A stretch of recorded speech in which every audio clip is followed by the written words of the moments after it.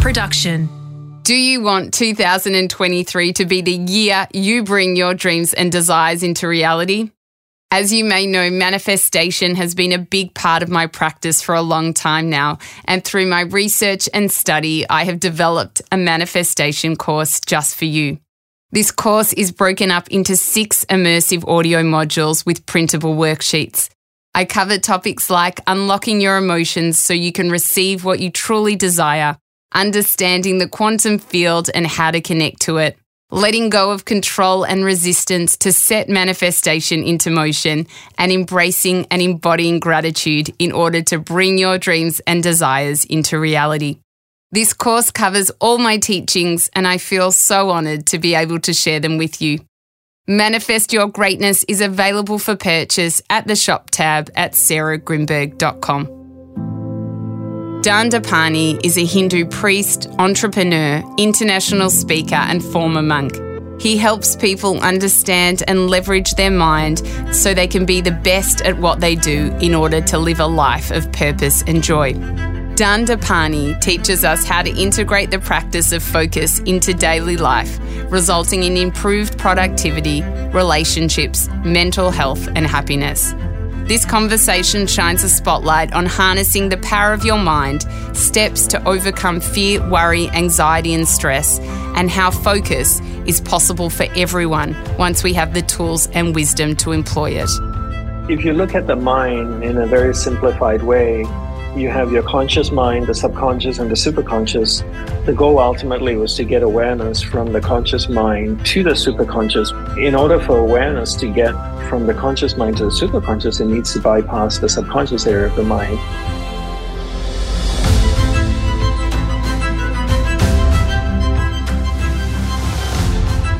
I'm Sarah Grimberg, and this is A Life of Greatness.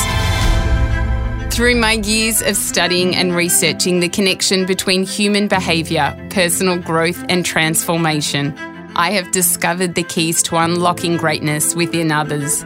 In this podcast, I share stories and experiences from my own teachings, along with conversations with inspiring guests to help you learn the simple tips, habits, practices and strategies to cultivate an extraordinary existence. Dandapani is the author of many books, including Rituals and his new book, The Power of Unwavering Focus. In its essence, this conversation is about discipline and practice, which allow us to live a self-actualized life of presence, purpose, and contentment. My hope is that this discussion provides you with the tools you need to live a life of happiness, fulfillment, and focus. Dandapani, let's start at the beginning. How did you become a monk? I joined my guru's monastery. It was located in Hawaii. It was a traditional cloistered Hindu monastery. So that's something that I was keen to do for a very long time. When I met him, I felt that he was the right teacher for me. So joined his monastery, went through the training process, and then got formally ordained as a Hindu monastic. And how was your time in the monastery? I liked it. It would be unfair to say that it was all peaceful and blissful. There are definitely challenges because part of being in the monastery is working on yourself constantly. So you're always going through things. But, you're also discovering the not so nice things about yourself and the really good things about yourself. But it's not a life for everyone. It's a life that I could resonate with. It was a Hindu monastery, so we subscribe to a very traditional Hindu philosophy. The practices stemmed from the philosophy we subscribed to. So the type of meditation that we did was related to the philosophy. And what the Western world calls yoga, which is really asana practice, posture, was from that. Breathing exercises. We learned a lot about the mind. We learned a lot about concentration, which were all fundamental teachings as for a monastic, which is what my book, The Power of Unwavering Focus, is based on. It's really about understanding the mind and concentration. That was one of the key teachings in the monastery. And also not only that, but how to take that learning and implement it into our daily lives. So not just only learning that, but making it part of our whole day and our whole routine was a critical part of the practice. And tell me, what sort of meditation did you do when you're in there? The meditation was based on the philosophy. In a simplified way, ultimately, it was about going within and experiencing divinity inside of us. In Hindu philosophy, we believe God is in everything. One simplified way of looking at God was pure energy permeating everything inside of you, me, the trees, the stones, everything else. So how do we go within us in meditation, in a state of profound concentration, and experience the very core of us, which is divinity? That was ultimately the goal. Yeah. When you were doing that, how did you feel? I mean, there must have been some trying times in there. If you look at the mind in a very simplified way, you have your conscious mind, the subconscious, and the superconscious. The goal ultimately was to get awareness from the conscious mind to the superconscious, which would be, you could describe it as your intuitive, creative, spiritual, deeply spiritual area of the mind. In order for awareness to get from the conscious mind to the superconscious, it needs to bypass the subconscious area of the mind. And the subconscious is your storehouse of experiences you've had throughout your entire life. Whether you remember it or not, it gets registered in the subconscious. So most people are unaware of this, but when you start to meditate, the first thing you encounter is your subconscious. And that's often a mixed bag of pleasant and unpleasant, quite often a lot of unpleasant, because most people really don't deal with their past. They just shove it away and move on. So you run into that, and that's never pleasant. Seeing unpleasant things from your past. Yeah. And do you feel now, after being in the monastery, that you have a state with your eyes open, that you can practice patience and resilience in your everyday? I mean, do you get flustered much or annoyed by things? I would say that I would need to keep up with my practices. And when I don't keep up with my practices, then I definitely experience that more. And then there are also times in life when there's just a lot going on and it takes more effort to be patient. Yes. Or not to be flustered, and depending on the environment you are in. And some places it's easy to get things done, and other places it just takes a lot more work and a lot more energy and willpower and time to get things done, when fundamentally it doesn't. It's just how that place is. Yeah. I suppose like anything, it's a constant practice. I find it interesting, people think about enlightenment and they think, oh, once you're there, you're there. But it isn't. We're all human and we all have our things, and things get under our skin. We all need to constantly practice what we're learning or what we're teaching as well. Yeah, and you're absolutely right. Most people think it's a binary process. Enlightenment is a 0-1. You're not enlightened, and then you're enlightened, and that's it. Yes, it's that's not how it works. You learn tools, you learn teachings, you practice, you implement them, you fail, you practice them again, you fail, and hopefully each time you're learning from your mistakes and getting better. But there's never a time when you're not practicing. And I think a lot of people feel that on the spiritual path, you get to a point where you don't need to be practicing. You just be in a state of being, just be. And you see those the quotes on Instagram that just says just be. And being alone is not enough. Being takes work. Yes. It takes constant, persistent work. You can't just be. You're constantly striving to maintain that state, because if you don't, then you're just going to start changing to whatever the next state is that you're going towards. Yeah. And you've obviously done a lot of work with the mind, and you mentioned you've got your new book, The Power of Unwavering Focus, and you say we are not the mind, we are pure awareness. Can you take us through that? Yeah, no, definitely. More than happy to do so. Let me preface by saying that different people teach it different ways. And my guru, the way he taught me this, and not only did he teach, but for me to allow me then to go through and experience the mind, there are really two things at the end of the day. There's the mind and then there's awareness. The mind I define as a vast space with many different areas within it. So one area is being anger, jealousy, happiness, food, photography, sex, technology. There's so many different areas of the mind. And then you have awareness. One way you could look at it as a glowing ball of light that could travel within the mind. Tell people that we are pure awareness moving through different areas of the mind. And when your awareness goes to a particular area of the mind, it lights up that area of the mind. You become conscious of that area of the mind. You're only conscious of that area of the mind as long as you're there. And when awareness moves to another area of the mind, then it lights up the next area of the mind. So what we can conclude from this is that there are two things. There's awareness in the mind. The mind doesn't move. It's awareness that moves within the mind. And our goal is ultimately to control where our awareness goes in the mind. And if we don't control it, then our environment, which are the people and things around us, can dictate where awareness goes. So you see a picture of a politician that you don't like, awareness can go to an upset area of the mind. You see your best friend, awareness goes to a happy area of the mind. And you see World Cup results that you like, awareness goes to a celebratory area of the mind.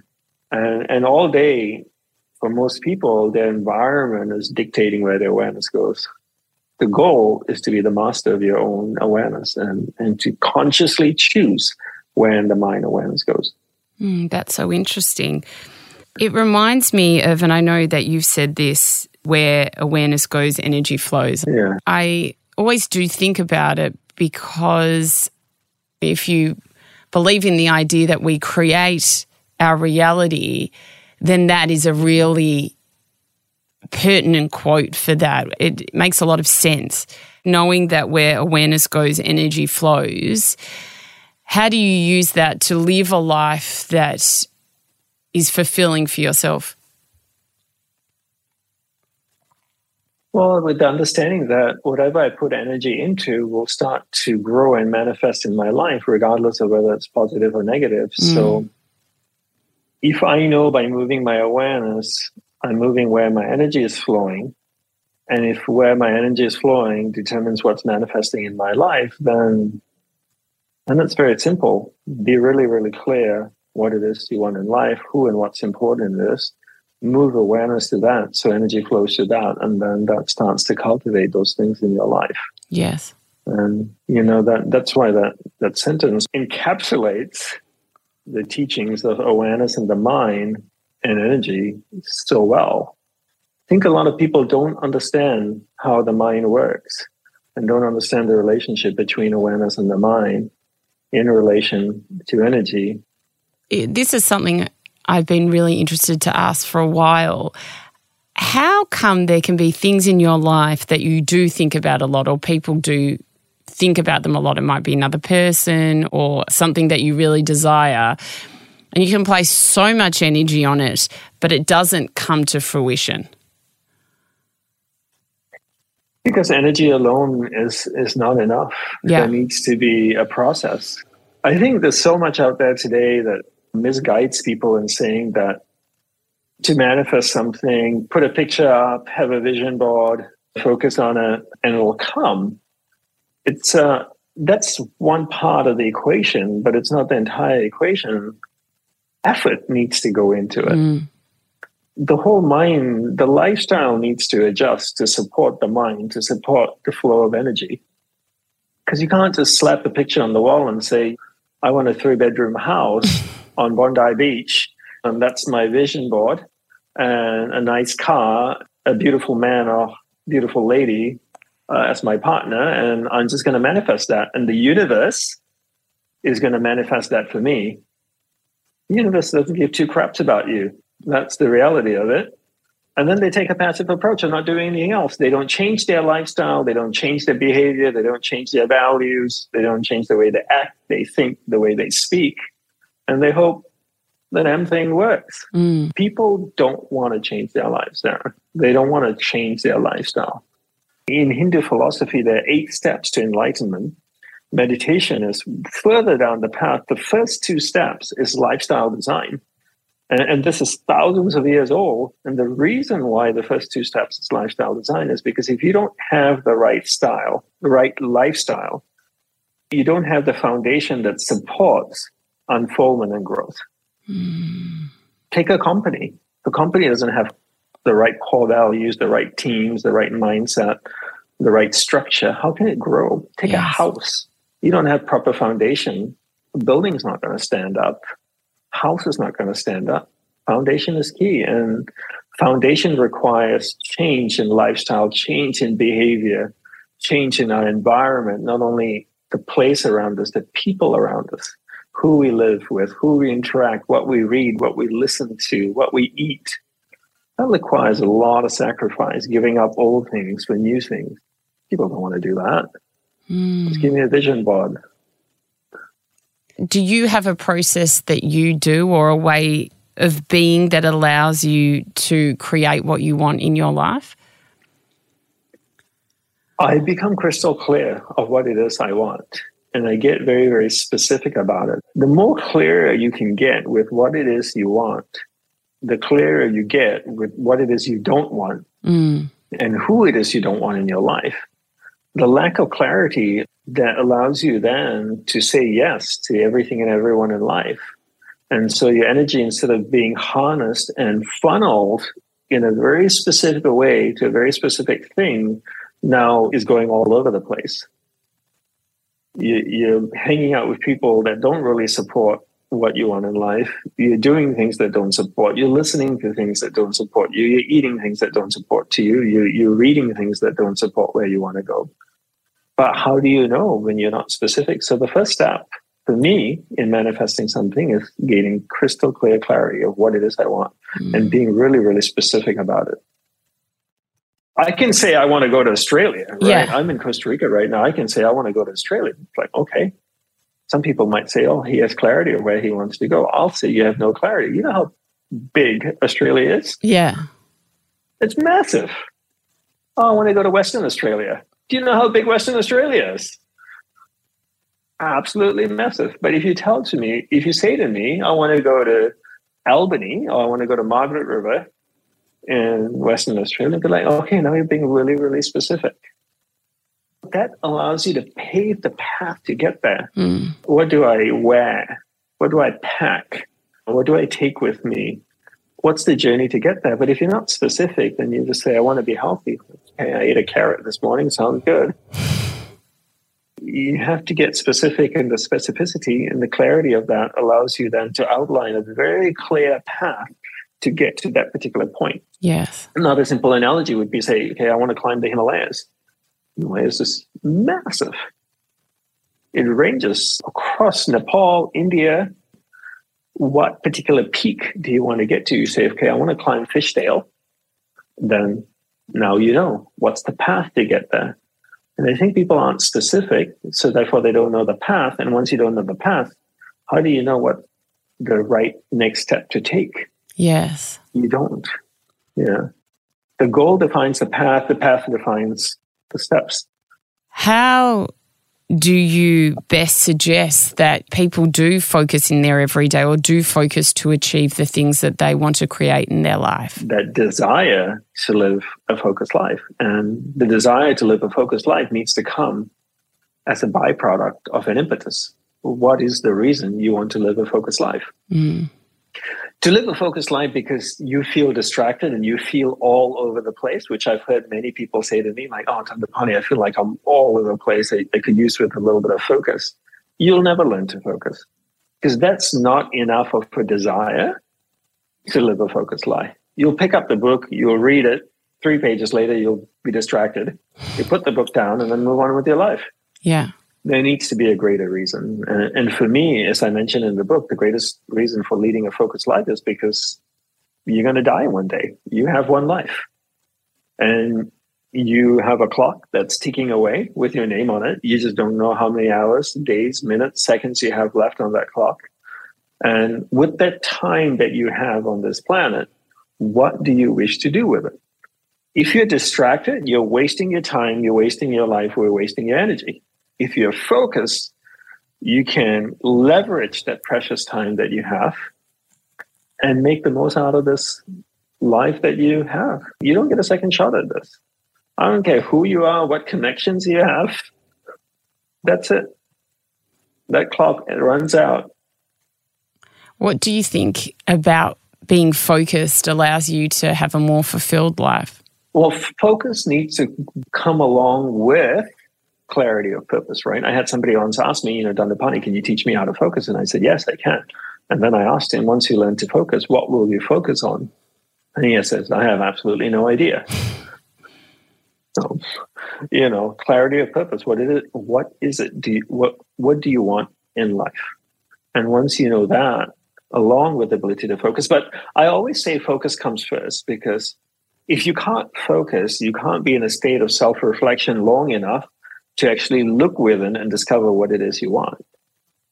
Just say, I don't know what it is I want in life, Sarah. So I sit down and I want to reflect within and discover within me what it is I want. So I sit down to reflect, and I'm reflecting, like, what makes you happy, Dandapani? What wakes you up in the morning and drives you? Wondering do we have pizza for dinner tonight? I haven't had pizza in a while. Yeah, pizza. Should really try that in the Thai food. The Thai restaurant opened up down the street. I had some amazing ratings. My friends went there last week. I should have Thai food. Oh, that's right. I was reflecting about my life. Where was I? Oh, look at that bird. Oh, it's really unusual. I've seen that bird before. So if you can't focus, how can you reflect long enough to actually know what you want? Yeah. That's why I start with focus, not with life's purpose or, the meaning of life and who and what's important in your life. Sure, people can't stay focused for longer than 7 seconds. Yes. It's shocking. If you want to just focus in your everyday, are there tools that you can use to just go from one task to the next? It could even be around the house doing different things. And I know that people get very distracted by the TV might be on, their phone might be, the kids might be making noise, and then next thing they've forgotten what they were even doing. So even then doing those monotonous tasks, is there a way that we can be more focused? Yeah, just do one thing at a time. Keep awareness on one thing at a time. Yeah. If the TV is distracting you, I have an amazing monk practice that you can do. Do you want to hear about it? Yeah, I'd love to. Turn the TV off. Amazing, huh? Yeah. Put the phone on silent. It's we allow our environment to distract us by welcoming all these things into our life. It's not hard. I was in Dubai a few days ago at an event, and someone says, like, my family's so distracted. We're trying to have dinner together. We started to have dinner together as a family because I felt that the dad was saying this to me. I felt that we just needed some time together as a family. But my family is constantly picking up the phone during dinner. Wow, do I need to spell it out? Can you put the phone away? Mm. Then you got nothing to pick up except the fork or the spoon or the knife. Put the phone away. Yeah. Pick a box, put a drawer, shove the phone in there, put it on silent while you have dinner for 20 minutes or half an hour. People don't want it badly enough, Sarah. That's the end of the day. That's the bottom line. Yeah. They don't desire it badly enough. I want to enjoy the time I have with my loved ones, be it my family, be it my friends, my relatives. When I'm sitting down with one of my closest friends, I want to experience him, what he has to say, his presence, his energy, his conversations, his thoughts, the things he doesn't say to me. I want to experience all of it. As a result, I want to live a focused life. When I sit with my daughter, I want to experience her fully. I want to experience the things that she's feeling that she may not share with me, that I can intuit and observe. I can only do that because I'm focused. Mm. When I'm building my botanical garden here in Costa Rica, I want to enjoy planting the trees. I want to enjoy landscaping. But I can only do that if I can keep my awareness engaged with what I'm doing. All of that drives me to live a focused life, to make the choices that a lot of people don't want to make. At the end of my life, I can look back and say, wow, I was engaged in all the things I were doing and the people I was interacting with. That leads to fulfilling life. Yeah. A fulfilling life is a content life, a happy life, a joyous life. That doesn't mean I don't have ups and downs. I don't struggle. I don't feel frustrated. I don't get upset. I do, but the majority of my day is rich in engagement with the things and people that I love. There is something very fulfilling about even just spending time with someone and being totally with them and listening to them and them doing the same in return to you and not being distracted by anything that's around you and walking away and thinking, God, that was such a nice conversation. And I really felt like we were able to connect. And how many people can do that without the phone sitting on the table? Yeah. There's usually two people sitting at the table, 2 glasses of wine, and then 2 phones having a conversation with each other as well. Yeah. You know, why is it so hard to put the phone away and just be completely present and just say like, yeah, I'm with you. At this moment, for the next half an hour or the next 1 hour, nothing else matters. No one else matters. I am completely with you. You have my undivided attention. How wonderful does that feel? What a way to tell someone, I love you. What a way to tell someone, I value your time on this planet. I don't know how much time you have left, but I know it's finite. And you've chosen to give me an hour of your time as a way of showing gratitude. You have my complete presence. It is such an interesting thing. When I was doing research for this interview, I was reflecting on my own life and I was thinking about how I do the task of feeding my dog twice a day, in the morning and in the evening. And because it's the same thing every time, there are so many occasions where I forget if I fed her. And I think, did I feed her? I can't remember. I bet you she wishes you forgot. Well, there's been occasions where we've fed her twice. And sometimes I even have to go and smell her mouth to think, have I fed her or not? I cannot remember if I fed her. And she always acts like she hasn't been fed. So it's hard to tell. Right. But the whole idea is the fact that I can't remember because I'm not paying attention every time I go feed her. To me, it's just getting the dried food, putting it in her thing, and then walking away. And because I do it so often and I don't get so much enjoyment out of it, it's not something that I clearly focus on. But at the same time, it's not good that I don't remember if I fed her. So I was thinking about that quite a bit because that's the one that stands out to me a lot. And ever since I was planning this interview, I've really been taking focus of when I go feed her, thinking about it, not thinking about doing something on the podcast or my writing or whatever I'm doing. I'm actually paying attention so I then don't think an hour later, did I feed her? It's really interesting once you're actually conscious of your actions, how you make better choices. I'm no dog expert. I don't know much about dogs. I love dogs. But I would go as far as saying the dog probably can tell if you're present or not. Because going back to my guru's statement, where awareness goes, energy flows. Yes. If your awareness is on your dog, your energy is flowing towards your dog. Your dog feels the energy coming towards it and therefore feels you're present. Physically, obviously, you're present. But energetically, mentally, you could be completely absent. You could be opening that can of dog food, chucking it in the bowl. Your awareness engaged with whatever else is going on in your life, and then you walk away. And the dog goes like, yeah, I saw you physically there, but no one was home. Yes. Yeah. And that's why that statement, where awareness goes, energy flows, is, for me, such a really profound statement, because it really tells you that when your awareness is on something or someone, that's where your energy is flowing, and that person or thing can feel your energy.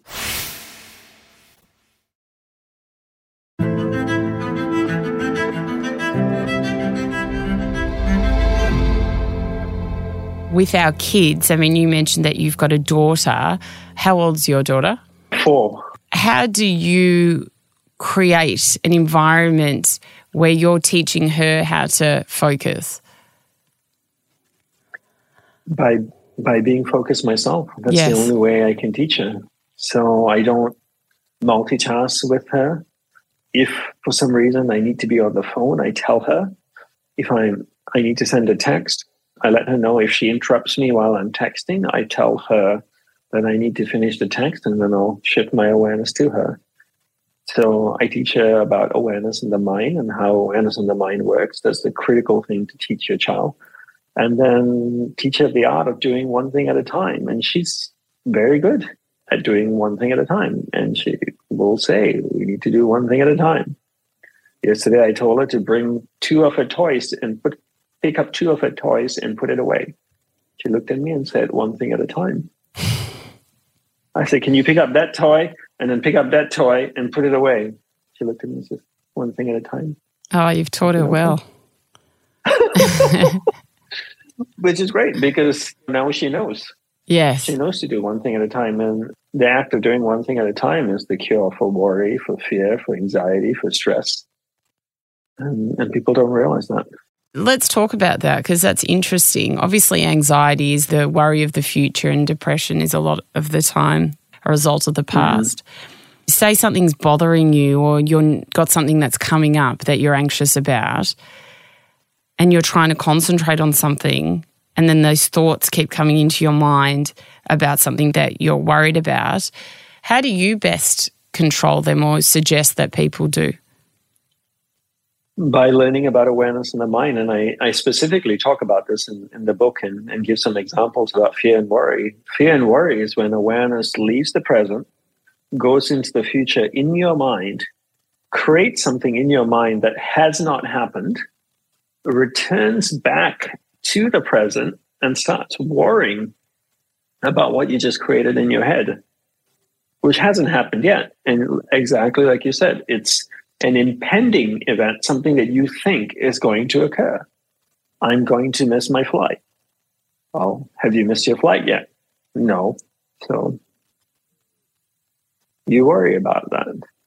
And then awareness keeps going back to that future that you've created in your mind, that experience in your mind over and over again. And that repetition is what worry and fear is. Worry and fear is future-based. When you can control awareness, you can overcome fear and worry. Because every time you see awareness doing that, you bring awareness back and say, I'm not going to create stories in my head of things that haven't happened. Yes. You can assume that that might happen, and that's okay. Just say, I give an example in the book where I'm creating a restaurant and I'm building a restaurant and it's going to take me 6-7 months to build it, but I let my awareness go into the future. I see the restaurant a year from now on a busy Friday night. There's 200 people in there. A fire breaks out in the kitchen. Now I've created an experience in the future that hasn't happened. That's problematic.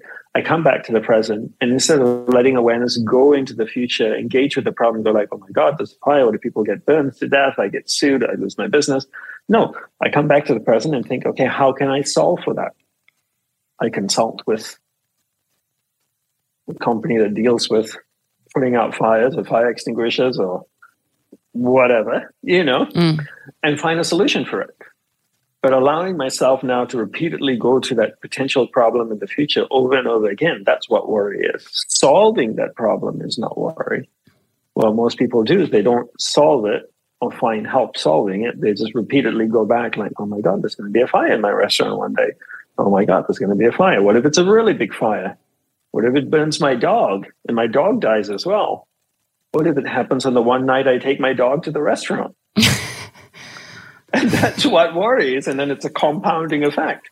Every time awareness goes into the future, thinks about it, you're just building and building and building. And eventually that leads to anxiety. And then now all of a sudden you're stressing out about fire breaking out in your restaurant. And guess what? You haven't even built the damn restaurant yet. And it's just all in your head because you can't control awareness in the mind. It's such an important thing to be able to master, and that's why your book is obviously very much needed. What is the best advice that you have ever been given? I would say learning to master awareness in the mind. I think that's probably the greatest thing that my guru taught me, because it is the most freeing thing. Most of our problems are in our head. For most people, the ones at least listening to this podcast, you're probably living in a home. You probably have food on your table. You probably have a smartphone that you're listening to. You have internet connection. You have water. all your problems are in your head. Oh, this is going to happen, or that's going to happen, and this, and what about that, and what about this? We have the most powerful tool in the world, yet no instruction on how it works and how to use it and leverage it.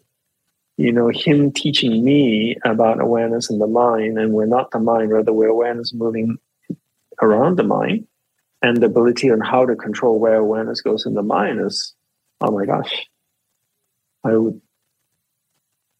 now I know that. I just have to practice it over and over and over again till I gain mastery. But if I didn't know that, I would just struggle. I would be feeling anxiety and stress and worry and all kinds of things all the time. How do you practice? Just bring yourself back. Exactly like you said. Every time awareness drifts away, bring it back. But you need to understand first the mechanics of awareness in the mind, right? You need to understand the mind doesn't wander. It's awareness that's moving around in the mind. So just say you go home and tomorrow you're sitting down and you go like, oh my gosh, I have to record another podcast tomorrow. I hope there's no issue with the studio. Now awareness is going in the future, creating something in your mind. Doing that, then just bring it back and say, okay, what can I do to resolve this? Can I call somebody? Can they check in advance? Can they do this? Can they do that? Bring awareness back. You go out for lunch or dinner with a friend. You're sitting with a friend. You ask them a question. They start telling you something. You find your awareness drifting away, starting to think about, I don't know, something that happened earlier today. Did I feed my dog? I'm not going to be back for another 3 hours. The little thing's going to be hungry. Bring awareness back. Rinse and repeat 1,000 times, 10,000 times, 20,000 times until mastery is gained. Well, at least it's something everyone has the ability to do and it doesn't cost money. It's free. Exactly.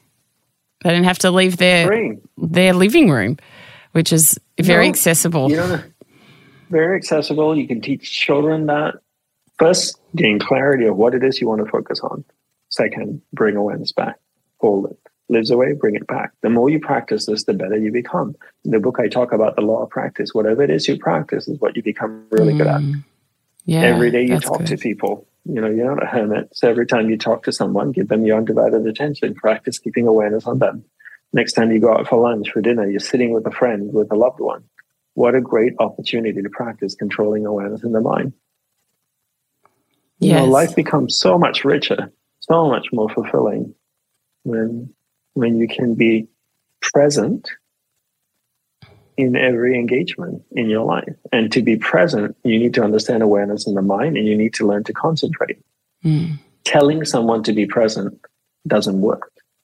The presence, to be present, is a byproduct of being concentrated. If you can't concentrate, you can't be present. So it's erroneous to tell someone, be present. To even tell someone to be mindful is erroneous. Mindfulness is not something you practice. You practice concentration. Mindfulness is a byproduct of a state of concentration. When I can focus on you, Sarah, and keep my awareness on you, I can be mindful of you, of our conversation. I can be observant of what you're wearing, how you're feeling, your body language, everything. None of those things come without concentration. You practice concentration, everything else, all those things are a byproduct. Do you have a favorite prayer or saying or mantra? In terms of a saying, there's two of my gurus that I love very much, that I always share at my events and stuff. One is proceed with confidence. I love that. Proceed with confidence. And you can proceed with confidence once you know how awareness in the mind works. And once you know that you can control awareness, you can control where energy is flowing. And once you can control where energy is flowing, you can control what's manifesting in your life. Now you can proceed with confidence. And then the other saying that he had is, life is meant to be lived joyously. And I think that's a good reminder for everyone, myself included, that life is meant to be lived joyously. And if it's not joyous, and obviously you can't be joyous 24 hours of the day, you must be on crack or something. the majority of your day can be joyous because you will run into frustrations. We are, like you said at the very start, we are humans. The only way we grow is by going through hurdles and challenges. And while we're going through those hurdles and challenges, life is not joyous, but we can design a lifestyle where the majority of the life is joyous and happy and content.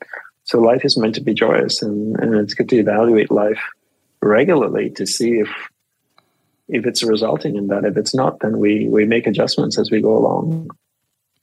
What is a life of greatness to you? Living a life that's in alignment with your purpose. Living a purpose-focused life. That would be a great life, because a great life doesn't have to be a life that you're doing something to change the world or to build something great or do something great. It's having crystal clear clarity of your purpose, of why you're here on this planet, and living a life that's focused on that, a purpose-focused life. That would be a great life. Most people don't have that. Thank you so much for the conversation today. I appreciate it immensely. You're most welcome. Thank you for inviting me and having me here. If you've enjoyed this episode, then I'd love you to join my community on Instagram at Sarah Grimberg, where we post videos and behind-the-scenes footage of each recording.